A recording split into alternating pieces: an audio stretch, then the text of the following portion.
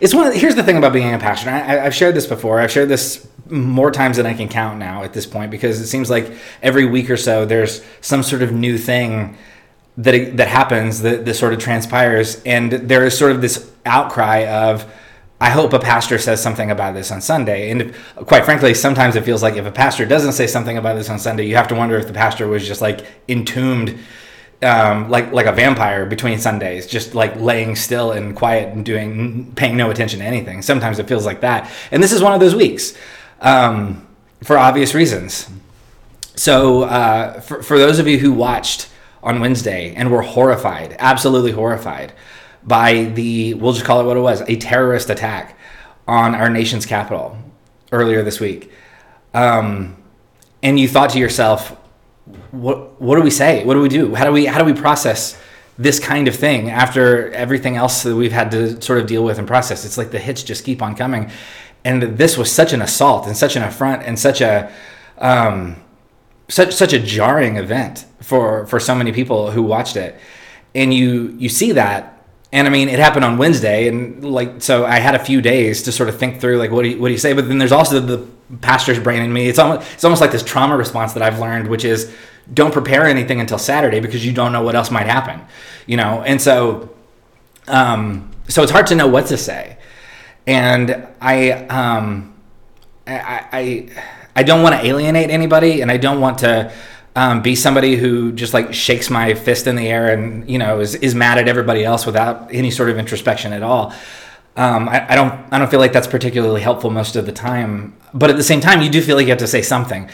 And I mentioned on Twitter, because that's where I do all my best mentioning, that the most disturbing thing to me, I mean, there were a lot of very disturbing things to witness on that day. But the thing that really kind of struck me, and the thing that kind of stayed with me the longest, was in the midst of this massive act of terror and violence, somebody decided to like put up a giant cross.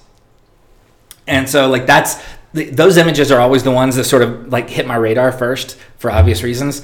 Because I see that and I think like, oh, there's a whole group of people out there who think that they're speaking for me. You know what I mean? Because when you're a pastor, you don't get to decide how everybody sort of like what bucket you go in the minds of everybody else. Somebody sees a giant cross and they're like, got it, churches are endorsing this.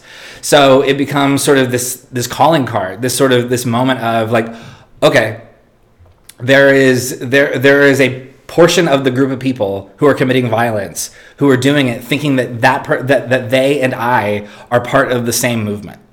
And so that's the moment where you feel like, okay, well, now you have to say something, because if you don't, then your silence becomes complicity.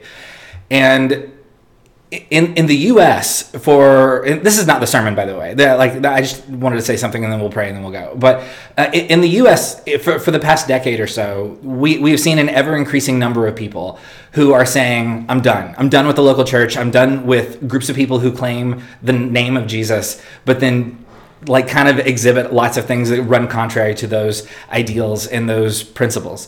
And the main reason often cited when people say, I'm leaving, I'm done, like the most growing group of people in any sort of religious affiliation in the US right now are people who were affiliated and now are no longer. And so what's going on there is the reason most often cited is hypocrisy and the politicization of churches and pastors. And I know you're if that is you, if you tuned in today thinking like this is the last one, like I'm going to see what this pastor has to say and then I'm done. I know your frustration. I feel it. I share it. If you have spent years watching people in the public in the public sector, I almost said specter. That's the wrong word. Watching people in the public sector and in the public eye do things and say things and connect faith in Jesus to what most of us would kind of categorize as unacceptable behavior, then that's a problem, right? And if you share that frustration, like you are not alone. Like years ago, if you watched the Attorney General of the United States use a passage from the book of Romans to justify putting children in cages, and you thought, that shakes me in ways that I cannot explain, you are not alone. If you watched a video of a well-known evangelical author punch a peaceful protester in the face and run away. And that bothered you. That should bother you. It bothered me too. If you've watched church leaders discouraging members of their own churches from wearing masks and practicing social distancing, putting neighbors and essential workers in direct and immediate danger during this pandemic, and that has frustrated you, it frustrates me too. And I know there are lots of us who are so frustrated and so disappointed that so many faith leaders have endorsed and aligned themselves with people and behaviors that led directly to last Wednesday's attack. You could actually 81% of white evangelicals, if we're being specific. And if you are frustrated with that, I share your frustration and I share your disappointment. And the thing that I hope that I want to say is, white Christians, me included, we need to own our part in what is happening and in what happened on Wednesday. We are not blameless in this, and we need to understand that. I don't have words to speak any sort of like wisdom or new insight into this. I really don't. I don't know what to say. I feel like I've been saying it, but it doesn't ever feel like it's quite enough. Which leaves us with the question of, well, what is our job now? Our job is to continue to pursue and engage shalom in the world, even when the people who should be leading us refuse to do so. So that's what we're going to do. That's what we're going to try and do, at least. So here's the thing: if at any point in what I'm saying, if you felt a little bit defensive, if you feel like maybe you're one of the people I'm talking about, if you've been one of the people supporting possibly the path that led us here, it's not too late to become the kind of person who says, no more, I'm out, I'm done. The violence, the hateful rhetoric, the dehumanization of others, it has to stop. I will not put my name next to that any longer. It's not too late to do that. I say this not out of any sort of like shaking my fist or anything like that. I say this out of love for my friends and the people I know in my life who have struggled with these kinds of things. I say this out of love for the local church. And I say this out of grief for what we have become in the eyes of most people in the world. As a pastor, I don't know any other way of saying this. This is killing us. And if you care about the local church, if you care about the next generation of people who want to be a part of the local church, but they don't know if they can, we need to be better than we've been. These things matter, and we need to pay attention. And we need to own our part in this, and we need to say, we will not participate in the dehumanization and the violence for one more minute. If you are angry, I am too. And I hope you find peace. I'm searching for that as well. And if you're disillusioned, which again, I am too, I hope you find hope. I hope you find some sense of, okay, we can work towards shalom for a little while longer. Maybe we can keep trying. Maybe we can keep trying to push something good into the world. That's our job. It's not the media's job. It's not a political party's job. It's not Congress's job. It's our job. Our job is to push shalom, is to help heaven collide with earth. That's our job. And so now it's time for us to do it. Let me pray for us. God, we thank you that more people weren't harmed than were on Wednesday. And for the lives that were lost, we grieve alongside their friends and their families. And for those of us who are shaken to our core, for those of us who are so frustrated with our local churches and church leaders and the Christians in our lives, may we find a path that leads to shalom. May we find that we can be patient. May we find that we can be hopeful. May we find that we can offer grace whenever that is possible. But really, as people, as specifically for most of us, for me, as a white Christian in the United States, may I be self-reflective enough to see my own part. May I repent when I need to repent. May I choose a better path when a better path is visible. In the name of Jesus, we pray. Amen. All right. I don't know if there's anybody left. I don't know if anybody's watching anymore. We're actually going to get into the sermon now. So if anybody's still with us, if like the one or two people that are still like tuned in, thanks for hanging in there with us. And Anyway, we're going to talk about baptism because that seems deeply relevant right now. But that's the thing about the lectionary. Sometimes the lectionary gives you, exile and like strength to carry on. And other times it's like, let's talk about baptism. So, okay. Anyway, so yeah, I mentioned last week that what we're going to do, this is a hard left turn, by the way. Like there's no transition suitable to go out of what I just did into what I'm about to do. So just like hold on just real quick as I totally do this non sequitur of like, let's talk about baptism.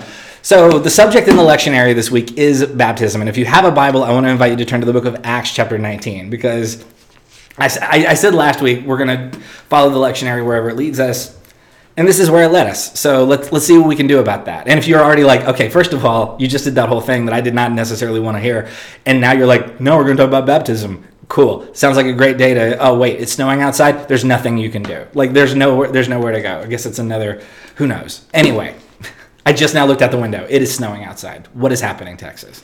So anyway, maybe you grew up in a specific tradition surrounding baptism, and maybe your tradition had certain like rules, methods. If you grew up in any sort of church, it probably had a way of doing something that it called baptism. And the thing about that is, like, you might have grown up with a certain idea of what baptism was, and then a friend invited you to go to his church camp or whatever, and then you went to that other church's thing, and they said, okay, we're going to do baptism, and in your brain you were like, I know what that is, and then they come out and they do it a totally different way. Like maybe you grew up and they dunk people all the way under the water, like I did, and then you visit your Methodist friend's church on a Wednesday or whatever, and they're like, we're going to do baptism, and then they just do a little sprinkle, and you're like, where's the rest of the water? And it becomes like this sort of weird kind of thing of, well, is there a right way to do it? Is there a wrong way? Like, is there a specifically, like, are there correct methods here? But again, maybe you attended a type of church where not only was there a specific tradition surrounding it, but it was like, if you don't do baptism in the way that we do it, you can't join our church. And like that's a whole thing too, right? Because like, well, I was baptized at this other church, but they did it different. They did different things with the water, and so now I'm at this other church, and I'd like to join. I'd like to be a member here, but they say I got to be baptized the way that they be baptized. So how it's just this weird sort of thing that we do. And as I was preparing this, I was thinking like, how if aliens landed, and you had to explain baptism to an alien, how would you do it? Like, in what way would that make sense? It's like, okay, there's this thing that we do. Kids do it all the time. First of all, pretend you're dead. And then you go under the water. And then it's like, oh, wait, no, he's not dead. He's alive. He comes back up out of the water. Does that make sense? I think most of the aliens that I know would be like, I'm sorry, you've lost us. It's a pretty strange practice when you really think about it. It's not a thing that makes a lot of sense outside of tradition. And it's funny, I think, because I grew up going to like youth camps, and there are speakers at youth camps who, like, the low-hanging fruit, if you want to get a good laugh, is to make fun of the traditions of other religions. Hilarious, right? So anyway, and I remember several times, like, I would hear a youth camp speaker like make fun of other religions and other traditions, and sometimes even other denominations. Like, well, that's weird that they do that, right? And I always want to stand up and be like, we do baptism. Baptism is strange. Can we just at least get on board with the idea that baptism is a weird thing that we do? So, and it is funny that we're in the middle of this season where, like, we're keeping our distance and we're not doing baptisms, like very specifically not doing baptisms.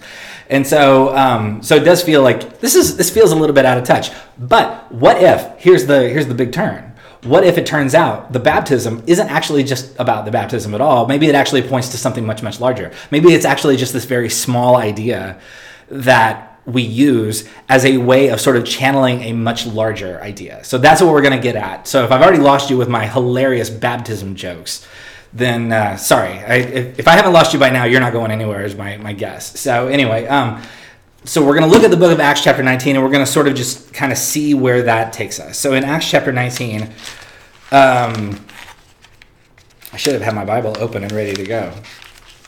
I got out my easel pad today. Let's see if that comes in handy. So in Acts 19, beginning in verse 1, it says, when Apollos was at Corinth. Apollos is one of the early teachers in the church. It says, when Apollos was at Corinth, Paul took the road through the interior and arrived at Ephesus. So now Paul is this guy. I always refer to Paul as like this one guy. Paul is a guy who wrote many of the letters that we find in what we now refer to as the New Testament. And so in the book of Acts, you have lots of stories about basically Paul's, we'll say, adventures. So it says, so Paul arrives at Ephesus. There he found some disciples and asked them, did you receive the Holy Spirit when you believed? Which is a weird, first question. I assume there were other, hey, how's it going? What's your name? Questions. But at some point he says, did you receive the Holy Spirit when you believed? They answered, no, we have not even heard that there is a Holy Spirit. To which Paul replied, "Blah." Sorry. Look, I'm trying to keep it light. It's been a heavy week. Let's just all pretend like I didn't just now do that. Okay? All right? Okay. So anyway, it says, so Paul asked, then what baptism did you receive? They say John's baptism. Okay, let's stop here. So now there's a question about two different types of baptism, possibly. What do they mean? So Paul says, have you received the Holy Spirit? And they're like, what are you talking about? That's crazy talk. And Paul says, well, then what kind of baptism did you receive? Which sounds, again, like that's a weird question to ask. And then they say, well, we received John's baptism. Which raises some questions, right? Like, who is John and what is John's baptism? So hold your place in Acts chapter 19 and jump over to the book of John chapter 1. So in the book of John chapter 1, you've got a guy named John who is not actually the John who wrote the book of John. Look, it's a common name. It's been a common name for thousands of years. We just got to deal with it. So in the book of John, there's another guy named John who's often referred to as John the Baptizer or John the Baptist. Having grown up Baptist, we were always quite partial to John the Baptist. So John the Baptist is baptizing people by dunking them all the way under the water in a river. And so here's a little encounter he has with some of the local teachers. Because when you're asking the question, what kind of baptism did you receive? And you're Paul, and the person you ask say, we received John's baptism, a good question would be what does that mean? So in John chapter 1, verse 19, it says, now, this was John's testimony when the Jewish leaders in Jerusalem sent priests and Levites to ask him who he was. So John is doing something, and somebody sends a group of priests and Levites, which are the people who work in the temple, like the holiest of places. And this group of people are sent to ask John some questions. So if you are a priest / Levite, and you're working in the temple, and somebody says to you, hey, go figure out what this guy John's deal is. That's not something they would do for just anybody. So John must be doing something that is catching the attention of the people who work in the temple. And then in verse 20 it says, he did not fail to confess, but confessed freely, I am not the Messiah. Good to know. Then it says, they asked him, then who are you? Are you Elijah? He said, I am not. Are you the prophet? He answered, no. So they're just kind of going back and forth. Well, are you? It's like playing, you remember that game, Guess Who? Are you the man with the mustache? I don't know. Listen, okay. Anyway, I don't know what's funny and what's not. It's been a year since I was in front of people other than Caroline here, and she laughed, so I'm assuming everybody laughed. Whatever, it's fine. Thank you for laughing. I appreciate it. Then it says, finally they said, who are you? Give us an answer to take back to those who sent us. What do you say about yourself? In other words, the people in the temple want to know, what is your deal? Who are you? Why are you out here baptizing people? And then in verse 23, it says, John replied in the words of Isaiah the prophet, I am the voice of the one calling in the wilderness. Make straight the way for the Lord. Now the Pharisees, who are a group of religious authorities, says the Pharisees who had been sent questioned him. Why then do you baptize if you are not the Messiah, nor Elijah, nor the prophet? So it gets into this whole question of who are you and why do you baptize? Here's the thing though, and there's a whole other sermon dealing with all the code that John is kind of speaking in and the quotes from Isaiah and all these kinds of things. Here's the thing though. This is a really important question. Why do you baptize? They are sent. The religious authorities have noticed, hey, there's a guy on the outskirts of town baptizing people in a river. And we are deeply concerned about that. And we're so concerned, we're actually going to send people out to see why he's baptizing people. So here's the thing. Here's where this question is rooted. In the Jewish tradition, there's a thing called a mikvah. A mikvah it basically looks like a bathtub. And the mikveh is, if you were to go into, at this time in history, if you were to go into a Jewish temple, I mean, presumably certain synagogues even today, depending on how orthodox you might be, you would go into a temple, and before you were allowed to go all the way in and do certain types of like practices, you have to make sure that you're ceremonially clean.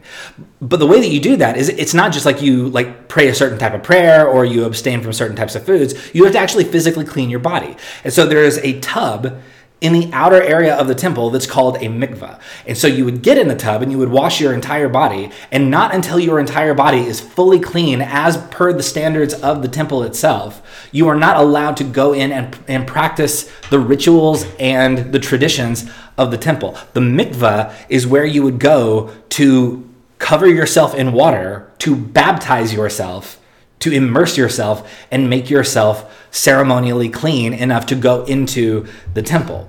And the thing about the mikveh is, if you are working in the temple, if you're one of the priests or the Levites, if you're one of the people whose job it is to oversee all these things, one of the pieces of power that you have is you get to decide when a person is clean and when they're not. So you get to decide, one, who has this person gone and used the mikveh to our standards. But also they can decide this person is so unclean, they're not even allowed to use the mikveh at all. That happened all the time. And so what you have is you have this device, this cleansing device, the mikveh, where people would immerse themselves in water. And the mikveh was this way, had become what had once been this way of saying, like, we go before God as people who are clean, who are ritually clean. It had become sort of this instrument of power and abuse by the system. And so the people running the system are like, whoa, somebody is on the outskirts of town doing mikveh rituals without our consent. Somebody go out there and see what's going on. So the reason they're concerned about this is John is basically undermining their power and undermining their authority.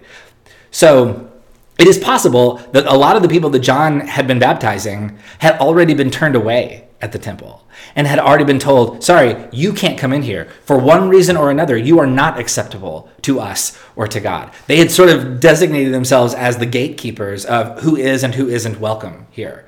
And so John's baptism is a way of saying, no, we don't get to decide. We are not the bouncers at the door.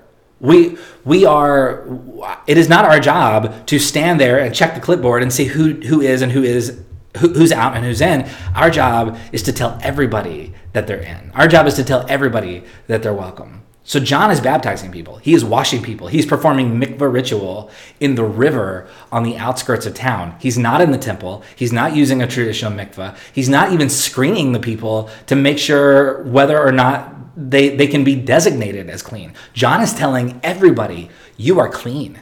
And you are loved, you are welcome, you are accepted by God. No wonder the religious authorities want to know what he thinks he's doing. This is highly subversive. John is critiquing a system that has spent generations telling people they are either in or they're out. There is this whole system in place that has decided who gets to be in and who gets to be out. And John says, John says, I just fully reject the whole system. I'm going to go out, I'm going to baptize people in the river, and whoever shows up, that's who gets to be baptized. That's who gets to be washed in the ceremonial mikveh that is this particular river that wasn't even particularly clean. So the point of baptism was never how is the water administered. The debate between sprinkling or immersion is irrelevant. The water itself, quite frankly, is irrelevant. The point has never been the water or how the water is used. The point has always been what the water represents. So for John, when we talk about John's baptism, for John, the water represents the message that you are welcome, that you are invited, that you are loved, regardless of what some other religious leader told you. You are invited to be part of something much larger than yourself. Put it another way, the baptism of John is all about inclusion. So when Paul asked this group of people, how are you baptized? And they say, we were baptized in the baptism of John. What they're saying is, we have been told, it is our tradition, our tradition tells us that we baptize people because God loves them. we baptize people because everybody's accepted. When they say we baptize in the tradition of John, they say like we understand that we're not the gatekeepers. Like that's a beautiful kind of thing.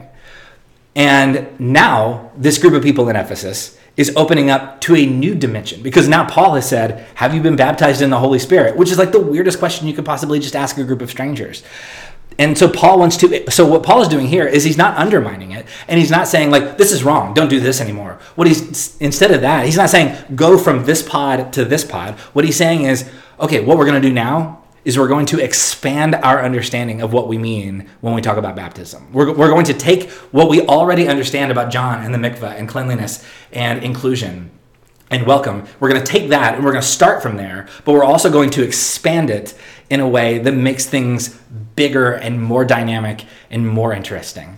This group of people wants to know, is there more going on here? There's a whole new dimension. Paul wants to expand their understanding of what it means to be a part of this Jesus story. So now let's go back to Acts chapter 19. So in Acts 19, so they've had this weird conversation about like, well, what kind of baptism have you done?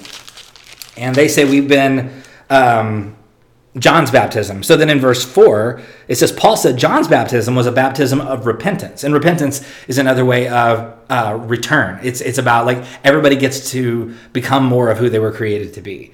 It says, he told them, John's baptism was a baptism of repentance. He told the people to believe in the one coming after him, that is, in Jesus. On hearing this, they were baptized in the name of the Lord Jesus. When Paul placed his hands on them, the Holy Spirit came on them, and they spoke in tongues and prophesied, which, okay, this sounds very weird, and we're going to get into this in a second. So, and then it says there were about 12 men in all. So, first of all, what's Paul talking about? Second of all, what in the world is happening here? Why, like, Paul has magical, like, finger powers? Like, they say, like, we were baptized, like, John's baptism. And, like, he's like, yeah, I understand John's baptism, but let me tell you about this other baptism. And then he touches them, and it says they spoke in tongues and prophecy? Like, okay, again, what do you even do with this? This is, like, magical, mystical type of imagery here, and it's very difficult to think like, oh, well, this is clearly applicable in this way in our time. No, this is strange, and we need to sort of kind of deal with it. What is Paul talking about, and what is happening? So again, hang on to Acts chapter 19, and then let's jump back over to Acts chapter 2. So the first time you ever see anything referred to as the baptism of the Holy Spirit, which again is a weird phrase that we haven't fully unpacked yet. Anytime you see that, the first occurrence of that happens in Acts chapter 2. So in Acts chapter 2, just beginning in verse 1, I'll just read this whole story and then we'll kind of address what's going on. It says, when the day of Pentecost came, and Pentecost is a ceremonial holiday. It says, when the day of Pentecost came, they were all together in one place. Suddenly, and when it says all together, it means all the people who were following Jesus. And it says, suddenly, a sound like the blowing of a violent wind came from heaven and filled the whole house where they were sitting. They saw what seemed to be tongues of fire that separated and came to rest on each of them. All of them were filled with the Holy Spirit and began to speak in other tongues as the Spirit enabled them. And then if you have a footnote in your Bible and you look down, you see that the word tongues is just another word for languages. You with me?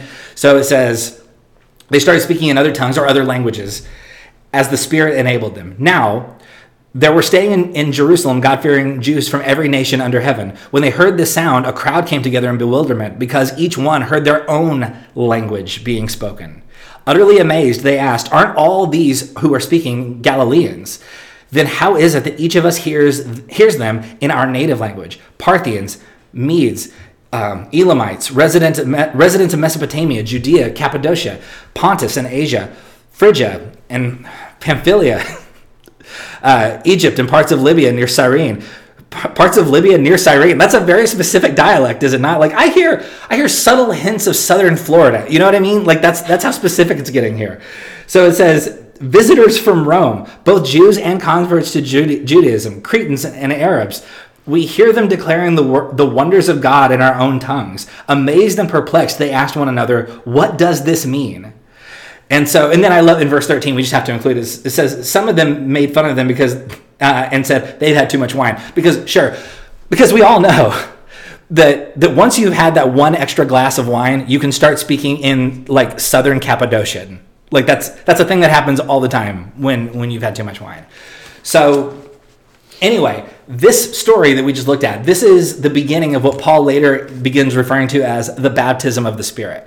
So what happens is you have this group of people who have all already participated in the thing that John was doing, and they're all gathered together, and it says the Holy Spirit showed up. Again, whatever that means. We could spend hours trying to figure out like the physics of all of that or whatever. But the general idea here is what happens is this group of people has gathered together, and this group of people is diverse. Like they're from all over the place. They're from all sorts of different regions and speak all sorts of different languages. But somehow when they have gathered together in this one place, specifically for the purpose of connecting through the story of Jesus, all of a sudden they are able to speak the languages of one another. There's one way to read this, which is like completely literal, but there's a bigger way of looking at this. It's like, whoa. You're telling me that people who had no way of understanding each other, and they had only ever been taught that the people who were looking at them were foreign and different, all of a sudden they're able to understand one another in new sorts of ways. What happens here? People are able to speak in the languages of people who were once foreign and other to them. People see and understand each other in ways that they never could before. People who were once divided by language and culture are now part of the same ever-expanding tribe. Put it another way, John's baptism is about understanding that you are welcome and loved. I would argue the Spirit's baptism is about being able to see that other people are welcome and loved. Baptism of the Spirit begins when we see that other people are just as human and valued as we are. What is the very first thing that happens when the Holy Spirit shows up in this story? Oh my word, everybody here is connected. Everybody here can understand and see each other in new sorts of ways.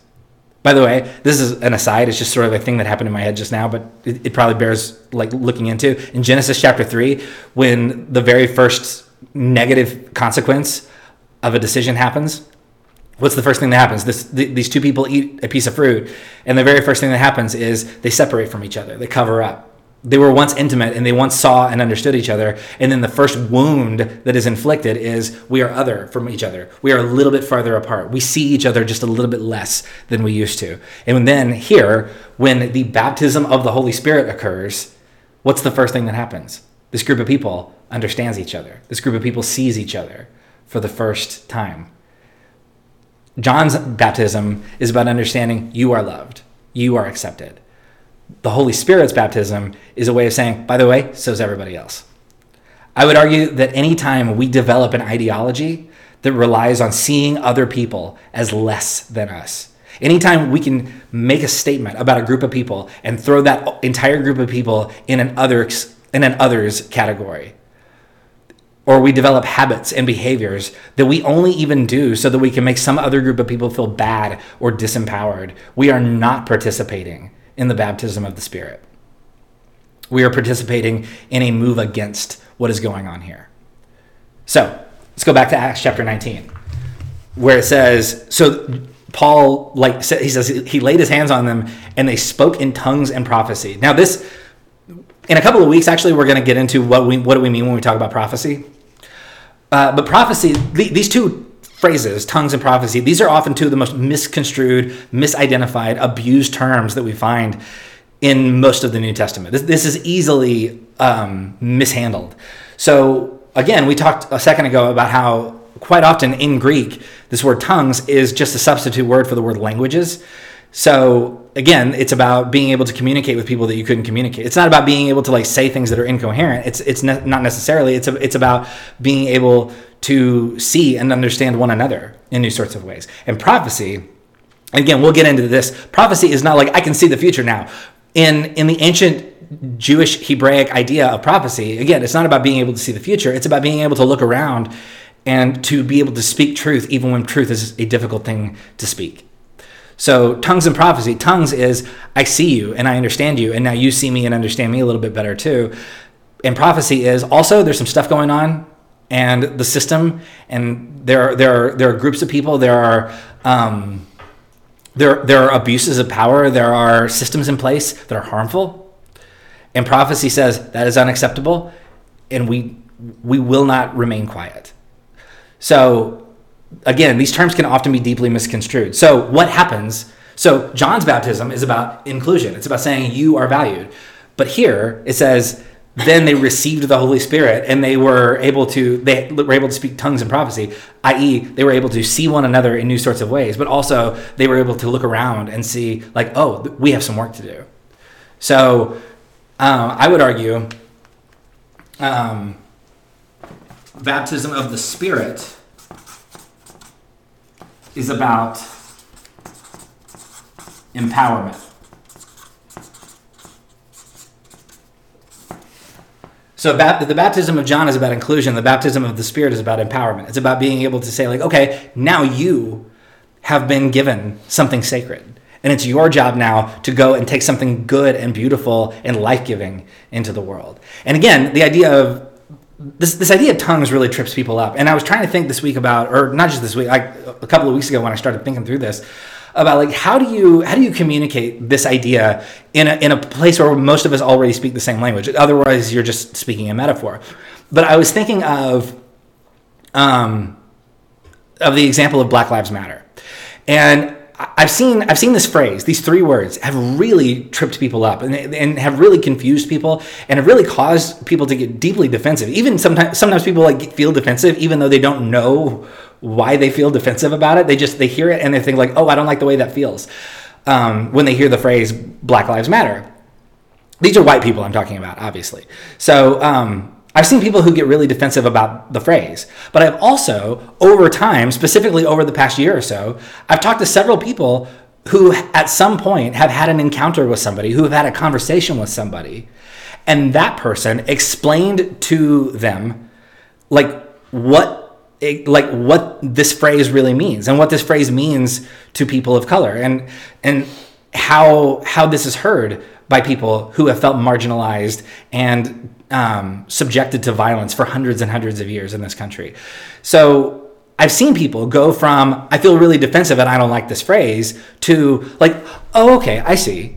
It's not the thing that I assumed it was. It's not the thing that I was told that it was. It actually is a way of saying, don't forget that our lives that our lives matter. Like not are like more important, not are better, but just matter. There's a whole Michael Che bit about this. It's just matter. And so I've heard people, I've had people come and tell me like, I felt defensive about this thing for years. And then I heard this one person explain it in this way. And all of a sudden I'm like, oh, I get it now. This is what we're talking about when we talk about being able to speak in the tongues of other people. We're talking about sometimes it's very difficult to get through to somebody who has their defenses up. And sometimes it's very, very difficult to have a conversation with somebody who always just wants to argue. But every once in a while, someone is listening. And every once in a while, we can be the people who are listening. And there comes these moments where we realize like, oh, okay, I see. There is a way of saying this. There is a way of communicating that does not dehumanize the person I'm talking to and actually helps sort of open up new avenues of conversation. Are you with me? I was at a conference a few years ago, and there was a guy in the front row, and there was a Q&A between the speaker and the rest of us. And this guy raises his hand, and he says, "Hey," he says, he just tells the speaker, he says, "I am gay, and I came out to my parents about 5 years ago, and they still haven't accepted me. They still are telling me that I'm not part of the family, and I won't be until I like change back or whatever it is that they think I'm going to do." And I've tried really hard to sort of like explain to them how this feels and what this means and how damaging this is.